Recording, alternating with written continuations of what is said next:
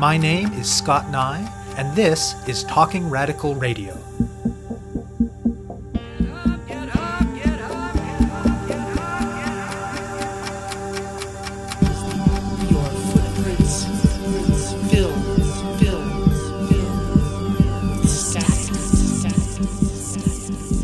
Hello and welcome to Talking Radical Radio, where we bring you grassroots voices from across Canada. We give you the chance to hear many different people who are facing many different struggles, talk about what they're doing, how they're doing it, and why they're doing it, in the belief that such listening is a crucial step in strengthening all of our efforts to change the world.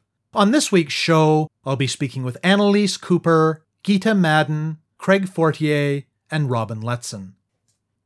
For a lot of people, spaces organized around sports often feel hostile, toxic, and unwelcoming. People may love the game, they may enjoy the activity involved, but all too often the culture permeating and surrounding sports accentuates some of the worst features of our social world and pushes people away.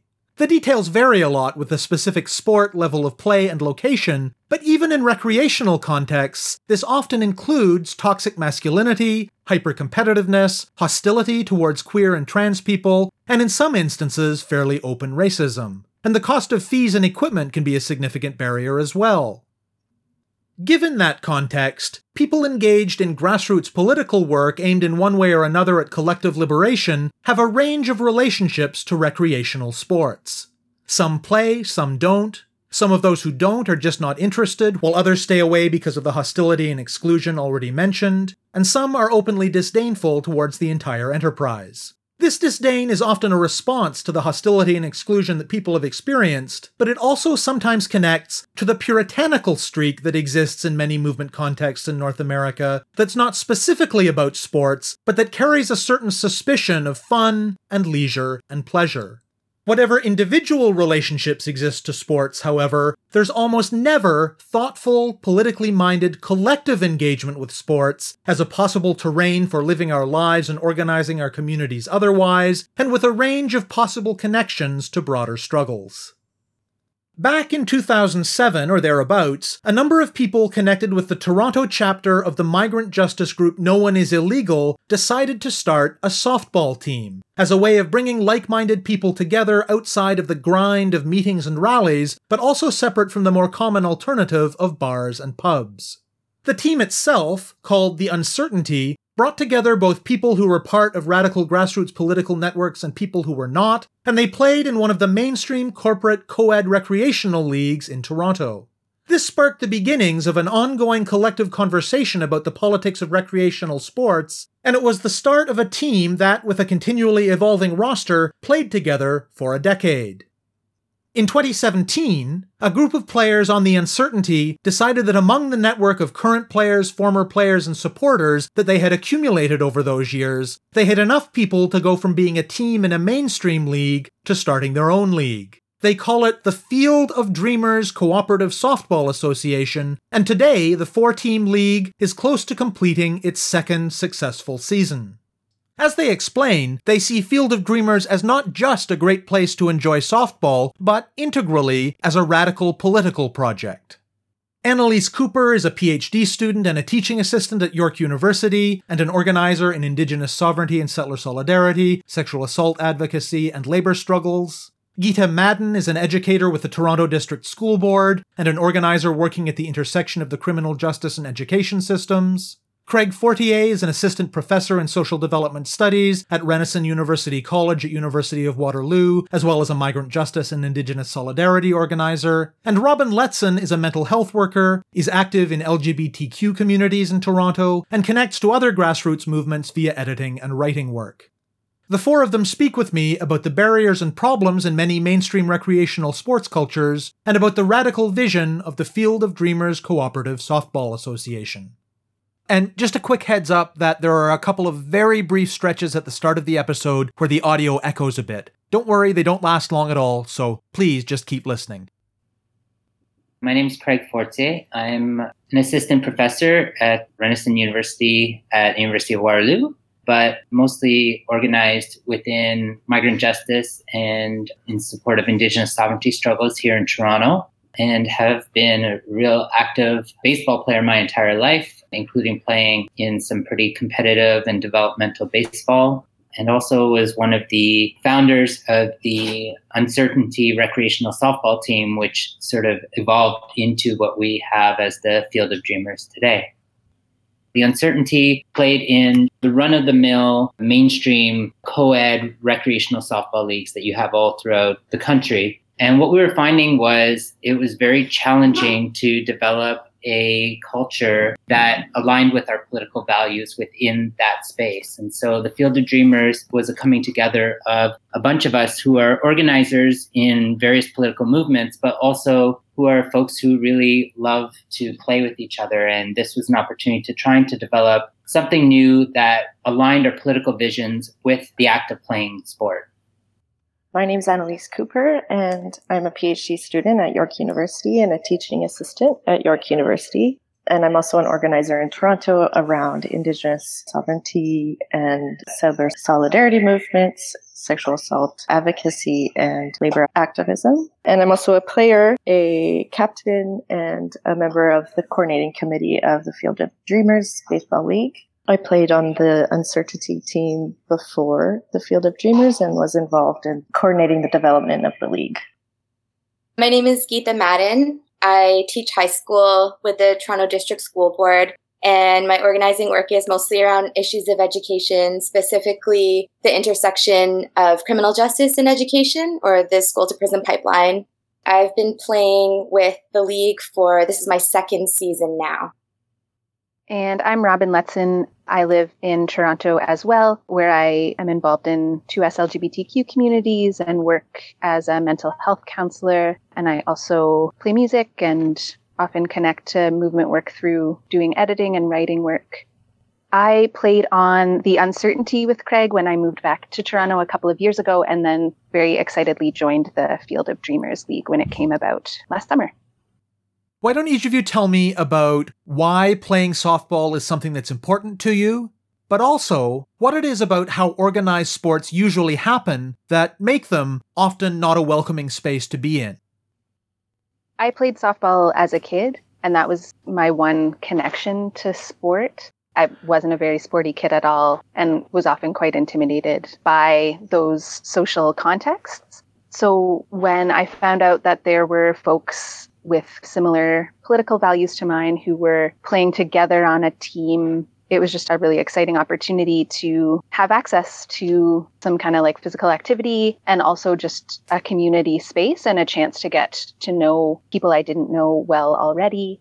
Softball, and certainly the way that it manifests in our league, is I think a sport that can hold folks who have various relationships to being physically active or to playing sports.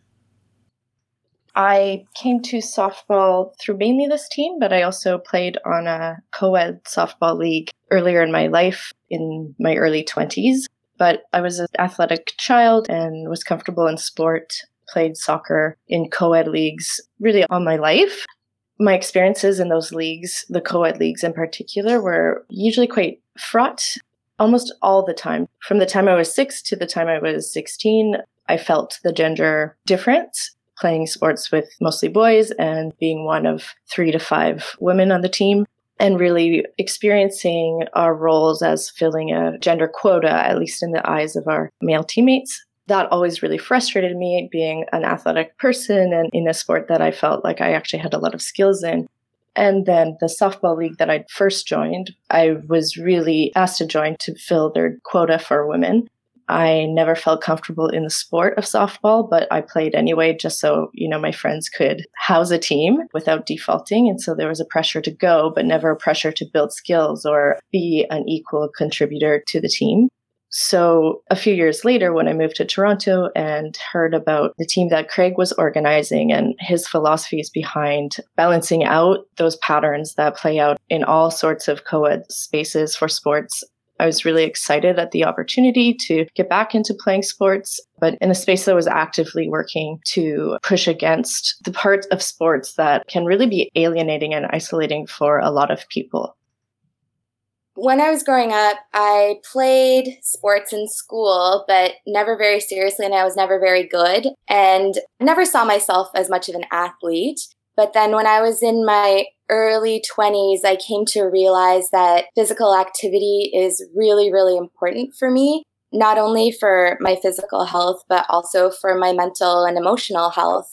And so I've spent a number of years trying to find spaces that feel good, that feel supportive, where I don't already have to be good at something, but I can really have the space to develop my skills. And I also really gravitate towards doing pretty much everything in my life in community as much as possible. But most of the sports or athletic communities, they just haven't felt right.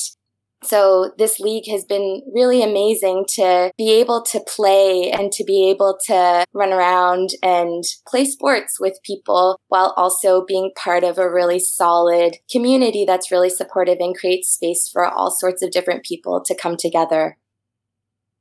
My experience is a little different. I played really competitive baseball all through my childhood and really loved it. I love baseball. It's probably something that defines me more than most things in the world. But it was a struggle to play in travel baseball. It was a struggle to negotiate the fact that I have a father who's gay and he would come to watch all of my games, and the amounts of homophobia and toxic masculinity that pervades baseball culture, like it does in almost every sport culture, was really a huge challenge and made me not want to be there, even though it was something I loved. And so I abandoned baseball for about 5 years of my life. And it was really challenging because it was the one place where I would go to sort of get my spiritual centeredness, I guess, in terms of physical activity. I was organizing with No One Is Illegal here in Toronto around 2007, when we start to talk about the fact that oftentimes our congregation happens in rallies, at meetings, maybe in bars and pubs, but it never happens in structured and organized ways outside of those forums. And that can be really kind of draining and exhausting. So we decided that it would be a great idea to start a softball team. And because I had had experience playing baseball, I brought together as many people as we could at the onset and then supplemented them with friends of mine. And we had to negotiate that culture shock, right? We had to negotiate the culture shock between some of my pals who were just sort of bro dudes and these organizers, No One Is Illegal, who weren't going to put up with that kind of behavior. That started to really light a fire in terms of thinking about this sport. This game that we're playing isn't just a recreational space that you're able to get away from the political organizing, but is inherently a political space itself. That was sort of the emergence of the Field of Dreamers. And I think something that really allowed us to start to imagine that space of play, not simply as a recreational space that political organizers can go to, but rather a incubator for thinking through and practicing and engaging in the types of political societies we wish to create.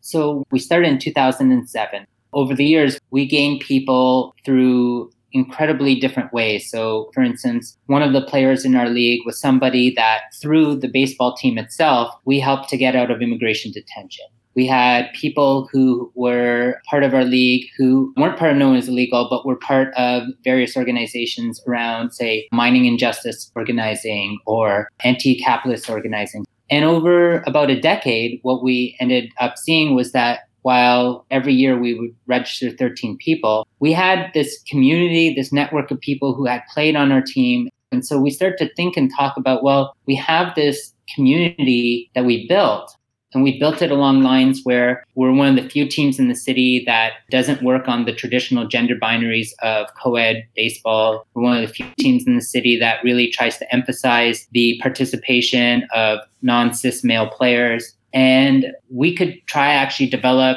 a league, not necessarily to isolate ourselves, but to maybe try to create a model that can be proliferated in other spaces. That was really the impetus for starting what became the Field of Dreamers Cooperative Softball Association. So how does the Field of Dreamers League work differently than a mainstream recreational softball league? When we organized the league, we figured we could bring together 4 teams. To decide on who played on what teams, we decided to organize that through self-identified skill level. We gave people 4 categories to choose from, which was beginner, intermediate, experienced, and then the final category of mentor, which we defined as wanting to step up and also share your skills.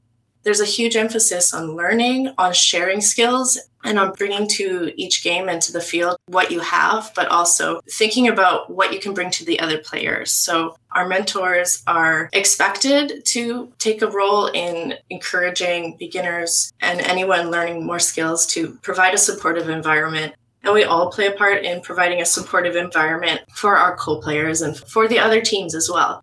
So as opposed to thinking about, does each team have this amount of cis men or this amount of women or this amount of whatever, we could care less about gender distribution. It's about distributing a good amount of skill across the teams so that there'll be a good level of competition, but also fairness. We have skill shares throughout the league. And we have written rules in certain ways to really emphasize fairness to newer players, development of skills, and we really prioritize the guiding principles of the league, which see softball as a community and not as just individual skill. We prioritize letting people play their positions as opposed to playing on top of them just to make that play. It's not that we don't all care about winning, because I think we do, but we want to be giving everybody all the opportunities to play and learn and to share in that experience of play. We really came to this idea of having to develop a league through the city bureaucracy, which was a real challenge. You know, the first time we put in the application, we actually were rejected for a softball diamond because the competition is so fierce in the city of Toronto for access to public space. But we really fought back against that because we had seen all the posts and ads for these large corporate leagues like the Toronto Sport and Social Club who hold permits for all kinds of diamonds. And yet community-based leagues are supposed to be prioritized by the city, but we were being rejected. So we actually started a phone and email campaign that was really successful.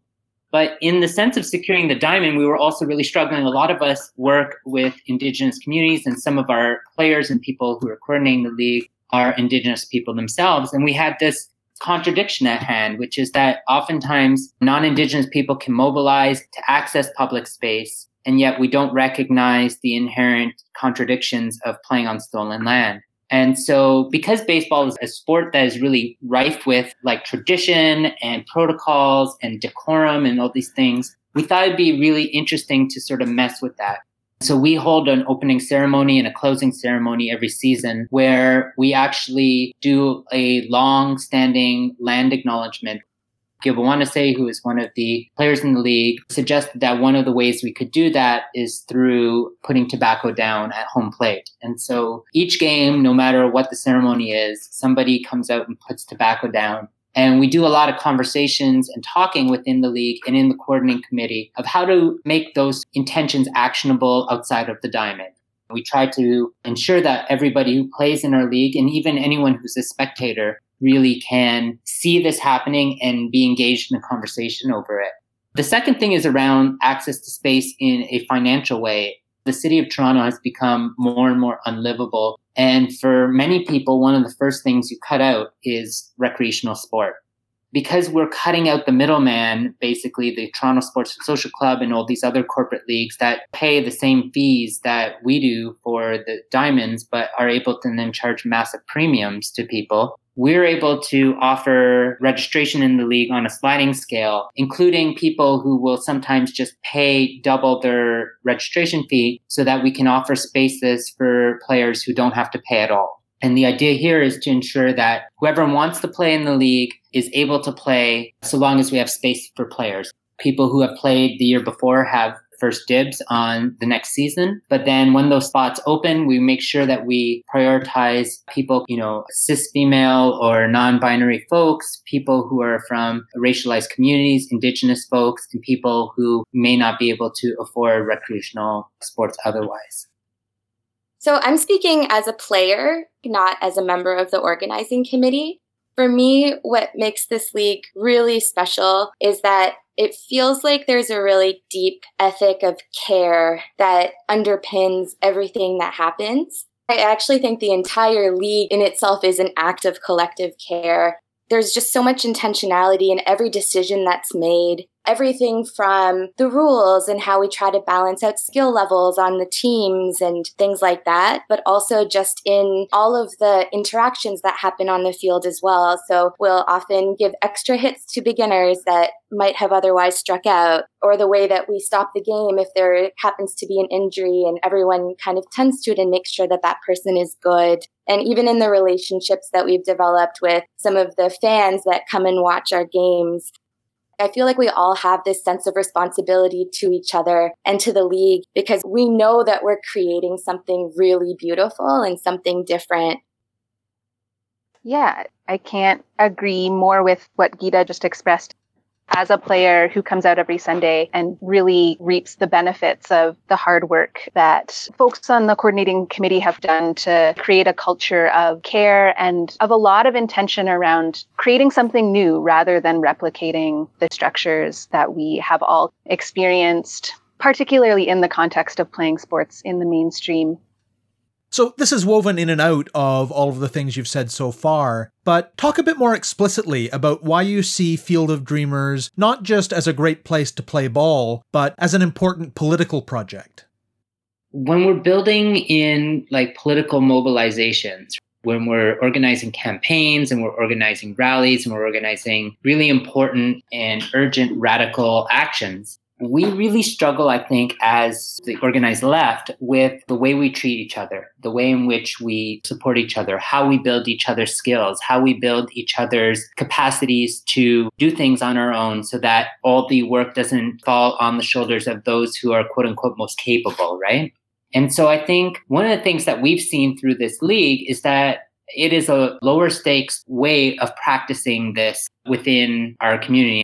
But the other is that this gives us a real opportunity to intervene in the realm of sport in a way that oftentimes the radical left abdicates or abandons. That we're not just intervening in terms of the professional levels, which are really important. And, it's important to protest racist logos. But there's this culture in sport that permeates even at the lowest levels, at the most fun levels that should be just recreational. And this is our opportunity to intervene in this, and not just to intervene, but to find a way to push for its proliferation. So we had this really exciting thing happen this season where people who organize a similar league under similar values in Montreal were getting pushed off of their field by the mayor of Montreal. And the field was actually bulldozed.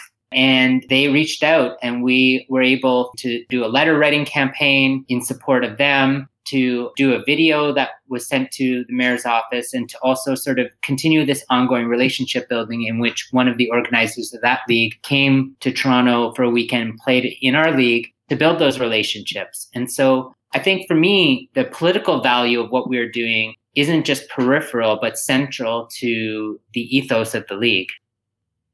For me, I don't see the kind of care, the acts of care and intentionality that we've built into the fabric of the league as separate from politics. To me, doing a leftist and a progressive politics is as much about the process as it is the goals and the outcome. And I've really learned a lot in the process of being a part of this team, being a part of the organizing committee, and taking the time to really have difficult discussions with each other and make decisions that are sometimes difficult.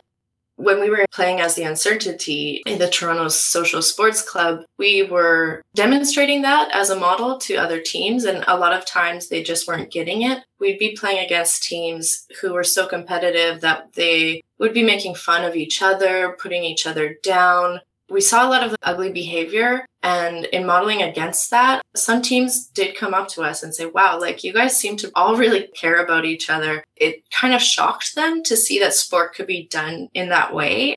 We do that a little bit less by virtue of being in our own league now, but we do have a lot of spectators. A lot of them engage with us. And if there's somebody heckling us, we've taken the time to actually have conversation with those people who are bystanders and be able to communicate what this league is about and why we're doing it.